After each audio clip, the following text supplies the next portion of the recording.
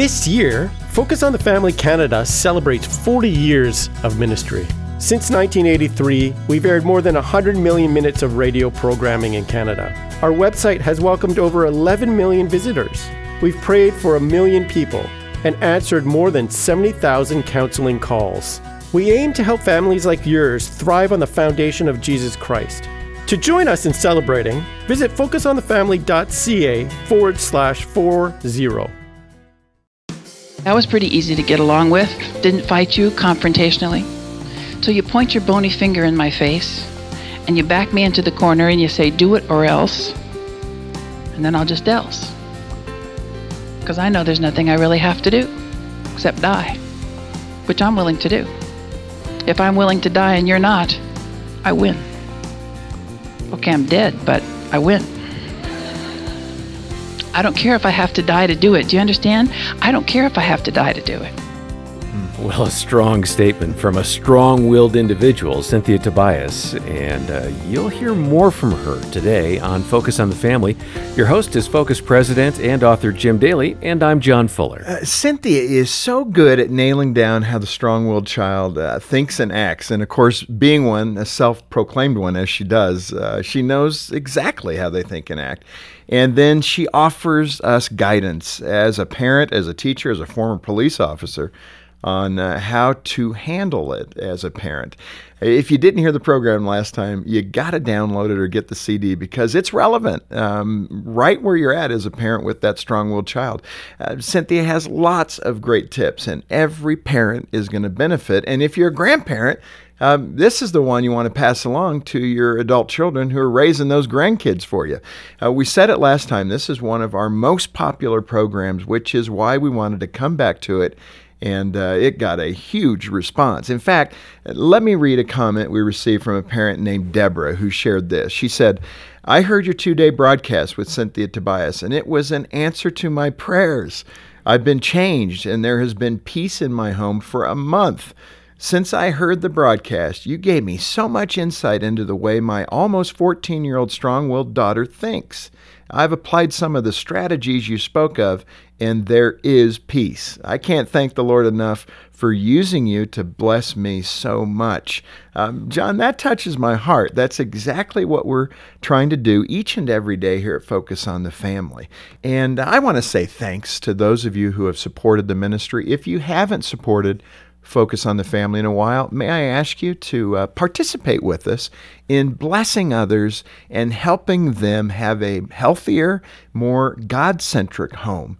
That's what we're up to each and every day. Yeah, we really do want to help, and your partnership is vital. You can donate, get the download or CD of this presentation and more at focusonthefamily.ca or when you call 800-232-6459.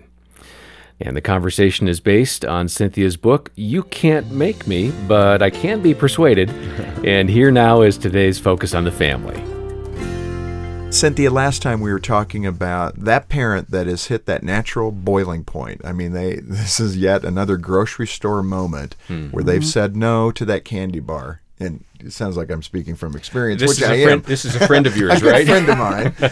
But, you just get to that point. You've said it as many times as you can say it, and they're not listening to you, and you're saying, what am I going to do? And you hit that boiling point, your natural human emotions. Bang! You snap. And last time, you gave us 3 quick ways to manage that. Let's hit those again as a recap from last time. Sure, we call it the Strong-Willed Child Emergency Kit, and that is your first step is to back off, get a little perspective, just back off, walk away if you have to, just a little ways. The second one is to figure out what the point is. What am I trying to accomplish? Is there another way to get there? So can I just, dial it back just a little? And then the third way is to just be honest, to say, look, I'm not going to be able to do this here. I'm going to say something I regret, so I need to back off again. Just honesty.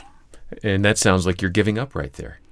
It does in some ways, but here, and I don't know if this will be all that popular with the parents who are listening, because let me just tell you one thing. As a strong-willed child, the honesty and a strong-willed parent I had to apply to myself is it's harder to do to ourselves. If I'm the strong-willed parent and I've got a strong-willed kid and we're going toe-to-toe, I don't want to lose. I'm not going to lose, and that kid's not going to lose, right? And so one of us has to be able to figure out how to do this. And one clear example, I remember when I was a police officer. I'm a young, impetuous 26, 27-year-old police officer. I'm the only woman on the force for several years. And so I'm feeling pretty good in my uniform. And I pulled this guy over for, he just didn't completely stop. And so I'm thinking in my head, I'll just kind of give him a warning and just tell him that it's not what he should do. So I walked up to the car, and before I could even say a word, he says to me, "Why'd you pull me over? You can't give me a ticket. You just can't even give me a ticket. You're not even a real cop. You're only a woman." Ooh. Ouch. That wasn't a very smart thing to say. Them's fighting words. And so what I did, right? I said, "You're right. I'm not going to give you a ticket. I'm going to give you 3.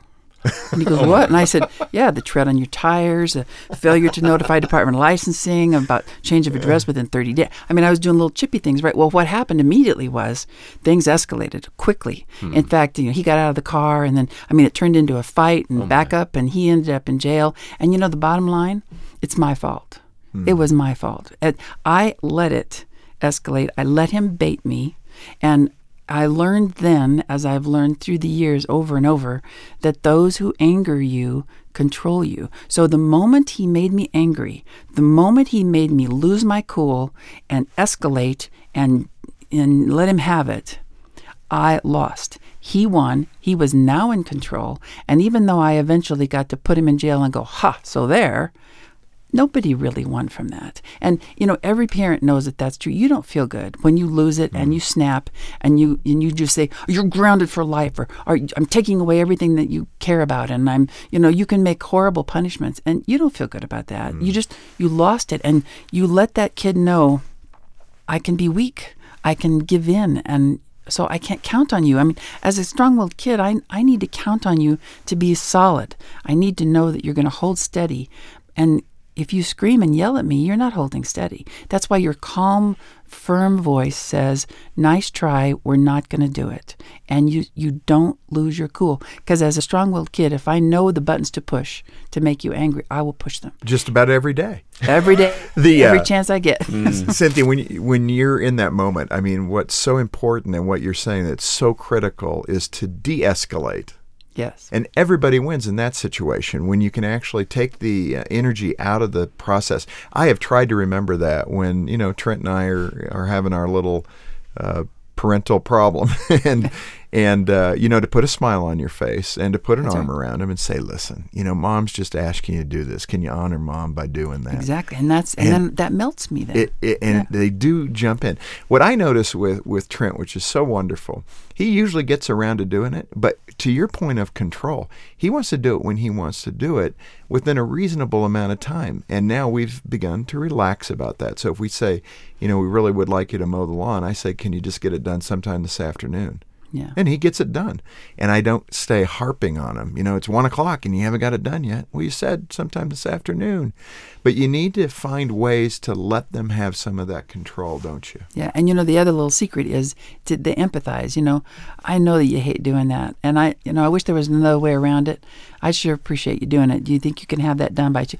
As long as you know I hate it, then I'll probably do it better for you. But when you just act like it's my job to do it and I just better do it and just, pull myself together, there's something about that empathy. Again, it goes to the relationship where you and I can look at each other and you say, "I know it's a bummer, isn't it?" Some of this, it almost sounds like respect as well. It's hard. Respect. It's hard for a parent to understand that. I think I had to learn that. And believe me, even though I'm giving you good examples, it doesn't always work that way. I know that I've got too. plenty of poor examples in my parenting. Me too. But it does come down to realizing that this is a human being. You gave birth to this human being, but you need to respect your child in that way. Be honest with them. Talk with them. Don't simply control them like a robot. That's right. And as parents, we don't often realize, but they're watching us very closely, and they're talking to us the same way we've been talking to them. But as the parent, that's unacceptable to us. You can't treat me that way. You cannot treat me with such disrespect. Without realizing our responsibility as the parent is, we have to model it for them. How else will they know to practice? And that's when the introspection comes in with the parent who doesn't, I shouldn't have to kowtow to my child. That I child don't should answer just to do. you. I don't answer to you. They answer to me. And then you think, well, I don't know. I think, you get what you give. And it's hard. It's hard to sometimes deal with that. Cynthia, one thing that I've observed as well is it's hard to pick the battles. Everything can look like the big stuff, when in reality, there's probably only a handful of things that are the real big things. And then a lot of it, it's the little stuff. And we tend to sweat the little stuff, maybe even more than the big stuff. But give us the examples of how we go about discerning what are the big battles and what are the ones that we don't need to win. Right, and this is a classic, of course. And we all of us as parents have to decide, what am I going to go to the wall for? Because I can't go to the wall for everything, or I'm not going to get anything. If you make everything a big fat hairy deal, then everything will turn into a big fat hairy deal, and you will fight a battle on everything. So just decide what, in our home, physical safety is always a go-to-the-wall issue. It's not going to be negotiable whether you walk out in traffic or whether you don't wear a seatbelt. So physical safety, I'll go to the wall for. Spiritual and moral values, I'm not going to make those negotiable. I'm not going to let you lie or cheat or steal or hurt somebody. I'm going to the wall for those. Now, if I'm going to get those, I've got to back off of other things. Exactly what you wear, exactly what you say or how you say it. I can't have everything.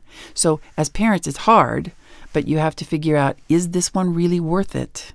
And because you're not going to get everything, and you may lose the stuff that was really worth it if you're going to harp on the stuff that wasn't. And the classic example, when Mike and Rob were about 8, Mike, my strong-willed son, at breakfast table, he says to his brother, "Hey, Rob, pass me the cereal." And I said, "Mike, what do you say?" "Robert, pass me the cereal. Do it now." I said, not the words you were thinking. What you thought. I said, "Michael Tobias." And he goes, "I'm not going to say that word. You can't make me say that word. If I have to say that word, I'm just not going to eat breakfast." And I said, "That's fine, Michael Tobias, because this is worth it to me. I'm not going to raise a rude, ill-mannered, ill-behaved child. This one's worth it." And he got up and he stomped down the hall and he went into his bedroom and he slammed the door. And he wasn't even in there a minute before he stomped back down the hall and sat at the table, and then he went, "Please." Now, as a parent, what I'm thinking, right? I'm thinking, that's not how we say it. Let's start over. But I did then what I did at least a couple times a week. I mean, he's 21 now, right? I physically covered my mouth and didn't let myself say anything, because I realized I just won my go-to-the-wall issue. If I'm going to keep pressing, if I'm going to keep kibitzing, I'm going to keep picking at him for exactly how he does it, I'm going to lose it all. We have to, as parents, put your hand over your mouth sometimes. Just think, did I get the really crucial point here? And does it really have to be exactly my way? Because if it does, everything's going to disintegrate and it's not worth it. And in fact, what happens if you can't do that, the child then sees you as renegotiating the deal constantly. Right. That's what's funny. I mean, Trent has actually said that to me. You keep renegotiating it. You told me to say please. I said please. You didn't say I had to say please kindly. That's I mean, right. they get back to that exactness, don't they? That's right, because the letter of the law can always get you. I can always get you with that. And it's a sense of humor, the nice try. And, if I do something outrageous that angers you, just enrages you, if before you just jump on me and say, "I can't believe you just said that and you better," if before you do that, you can give me a fire escape, just a little one, you can say, "Nice try, I thought you were serious." And then I have a moment where I can say, "Oh yeah, sorry." And really, the majority of the time, you'll be surprised how often I will take that out. This Focus on the Family broadcast will continue in just a moment.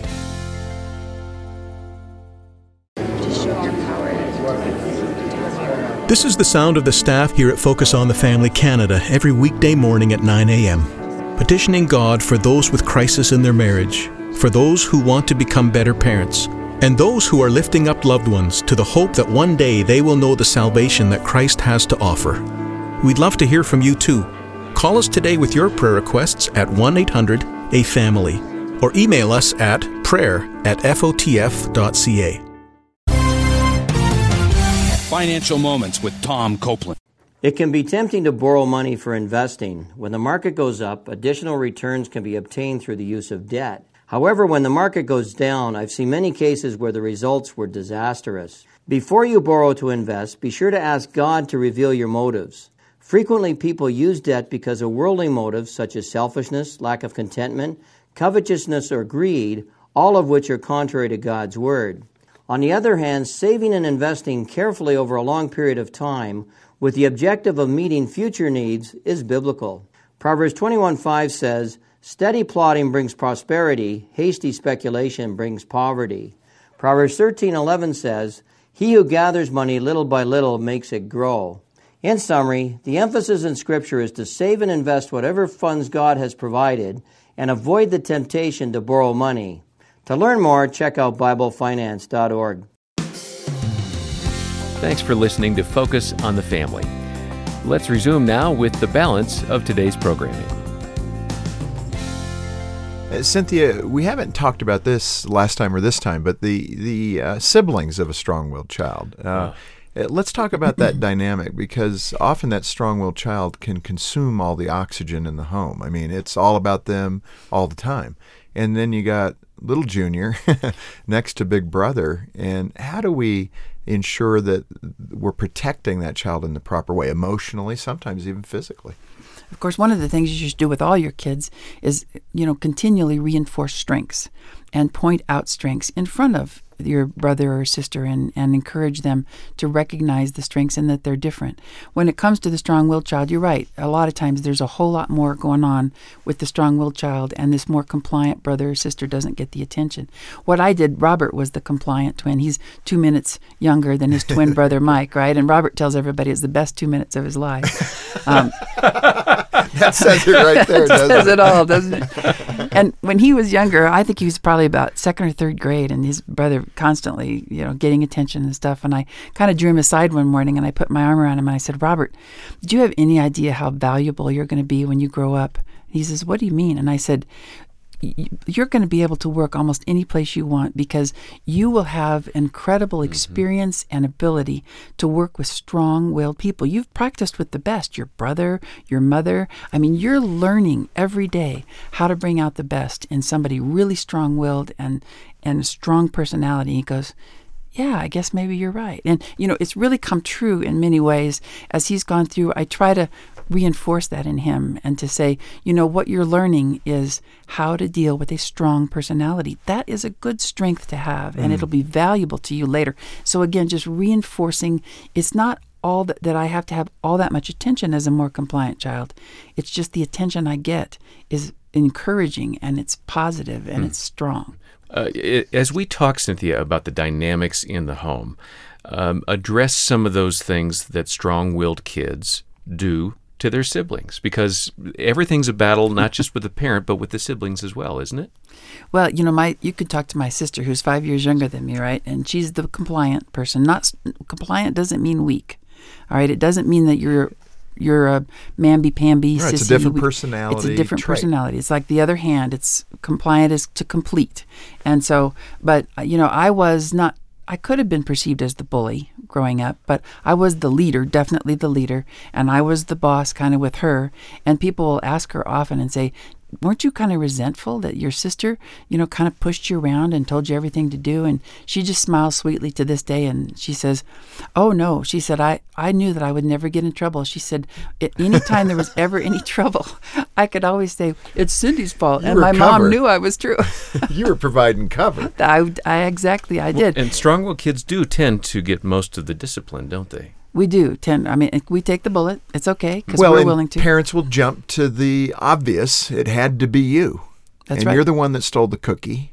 Fess up. That can be Right. hard too, because a parent needs to be careful not to put undeserved guilt onto Right. that strong-willed child. When, I've had that dialogue in our home where Trent will say, "Hey, Troy did it, not me." Yeah.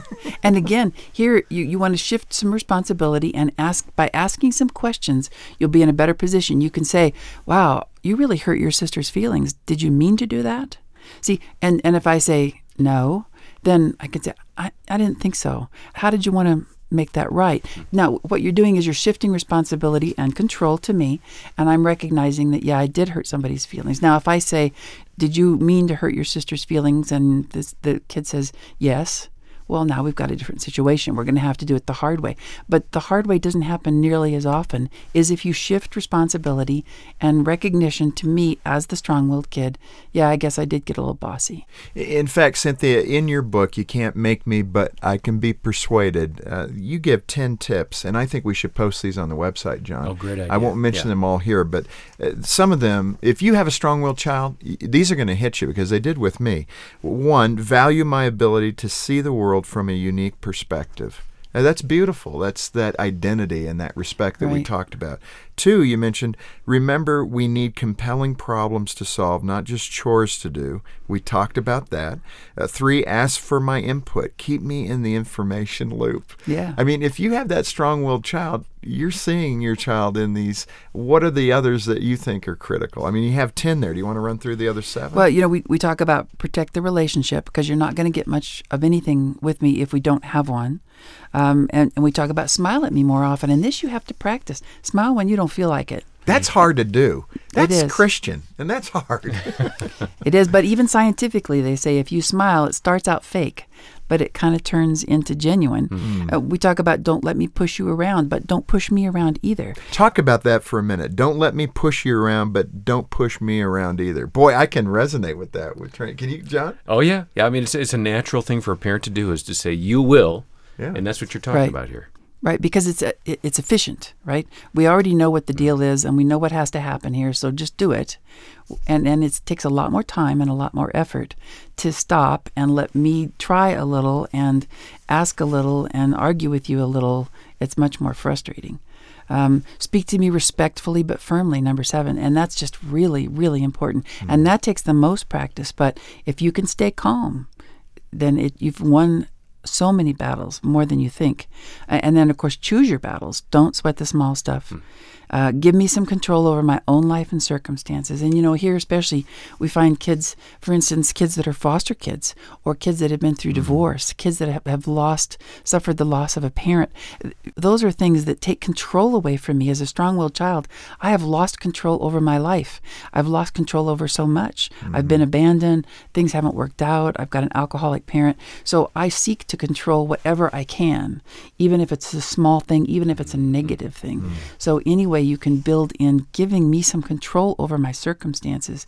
And then number 10, which is so important, and what God does to us all the time, is, remind me you love me, even when you have to correct me, even when I have to learn the hard way. If you could just remind me, you're so special to me. You are so important to me. And I don't know if I've told you lately, but one of the things I love about you is if you could just remind me how much you love me, it makes all the difference in the world. Well, those are, 10 beautiful things that you have in your book. For the last few minutes here, talk about that strong-willed child that's the grown adult, maybe in their 20s, and they're back home. I mean, the economy right now, there are a lot of people that are in that seat. How does a parent of an adult, strong-willed child, how do you set the ground rules there for what will and what will not be tolerated? It's tough, isn't it? Because, part of you is glad to see the child. Part of you is not so glad to see the child. You want your child to succeed, and you've got a lot of ideas for how they could do that. Right? But they're 21 or they're 26 or they're 30.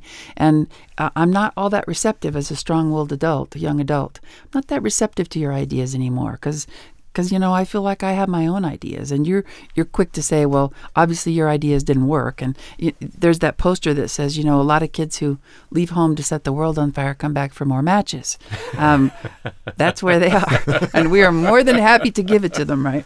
But again, here it's really important. Now you're dealing with the young adult, so the honesty, the transparency, sit down at the table and say, we're happy to have you stay here while you get on your feet. Let's talk about what you think is fair. Maybe we're not going to charge you rent, for example, but what do you think is fair as far as what you might give us in exchange for? And how will we know that you're working on, ask questions instead of saying, well, look, you can live here, but you're going to need to do this. And I think it's only fair that you do that. You have to resist the temptation with that young adult who they're supposed to be thinking for themselves. You remind them how much you love them and how much you're supporting them and how happy you are that they're there. But, instead of bugging them and nagging them, you just ask, how would you like me to remind you about this? And how would you like to have this? And with that, again, authority in your voice that says, it's really not an option. I'm just kind of giving you this opportunity to tell me what you want. Well, I love that illustration of putting your hand over your mouth as the parent. Yeah, I still do that. No, that's good. That's good to see. What I hear you saying, and Jim, you have said this time and again during the past few years that we've been in the studio together, the relationship with that child, that's what you want. It's definitely more important than the rules. I know that sounds counterintuitive because we as Christians particularly, we want to live by the rules. We're called to live by these righteous standards. But you know what? God is a God of relationship, That's right. first and foremost. And if you're struggling with the rules, He wants to walk alongside you to improve that area of your life. If we're really honest with ourselves, even as adults, even as parents, that's true. And so how do we mirror that to our children so that they know they are unconditionally loved, that there's expectations there, but that fundamentally my relationship to you as your mother or your father is core. Let's end with that, Cynthia. What are your thoughts about that? Well, Tim Kimmel wrote a book about why Christian kids rebel, and I have my strong-willed son who's kind of rebelling a little bit in some ways now too. And what's going to bring him back is not going to be the sermons, and not going to be the lectures, and not going to be the reminders of what sin is and what sin isn't. It's what keeps him close to me is the relationship that we've built, and it's very difficult sometimes as a Christian parent because your heart just aches that this child is making these mistakes. But when you think about what Christ does for us, I serve Him because of the relationship. I don't serve Him because of the hammer and because of the eternal damnation if I don't. Now, that's a bonus that I don't get that. Don't get me wrong. But the thing that draws me, and if you really think about what's going to draw them to the church, what's going to draw them to Christ and to the foot of the cross, it's not going to be a bony finger. It's going to be the love and the consistency and the unconditional relationship that we give them. In fact, in Romans 2:4, it says it's God's kindness that leads one to repentance. That's right. And you can put the parent in there as well. And it's a parent's kindness that leads a child Right. to repentance. Right. And one word of encouragement to parents of strong-willed, rebellious kids. God's the perfect father, but He still has wayward children. Well, Cynthia Tobias, that is a good place to end. Your book, You Can't Make Me, But I Can Be Persuaded. Love the title. Thank you for being with us on Focus on the Family. Thank you. Every time I hear Cynthia Tobias on Focus on the Family, I'm reminded of some of the nuance involved with parenting a strong-willed child, and she really knows how to unpack and simplify those concepts she shared. I agree, John. Cynthia has such great wisdom and depth, and I think a lot of that comes from her having been one of those strong-willed children herself. She knows how they think because she is one. And that's why we wanted to come back to this program, because I know it's going to help parents who are struggling in this particular area. And we want to be there for you to get practical resources into your hands so you can apply them in your home. And I want to say thanks to those of you who have supported Focus this past year to give that kind of hope to families. If you haven't supported the ministry in a while, let me ask you to consider doing that today. Yeah, you can give families hope when you donate today by calling 800-A-FAMILY, 800-232-6459, or donate at focusonthefamily.ca. And when you get in touch, be sure to ask for your copy of Cynthia's great book, You Can't Make Me, But I Can Be Persuaded. Well, thank you for joining us today for Focus on the Family. On behalf of Jim Daly and the entire team, I'm John Fuller, inviting you back as we once more help you and your family thrive in Christ.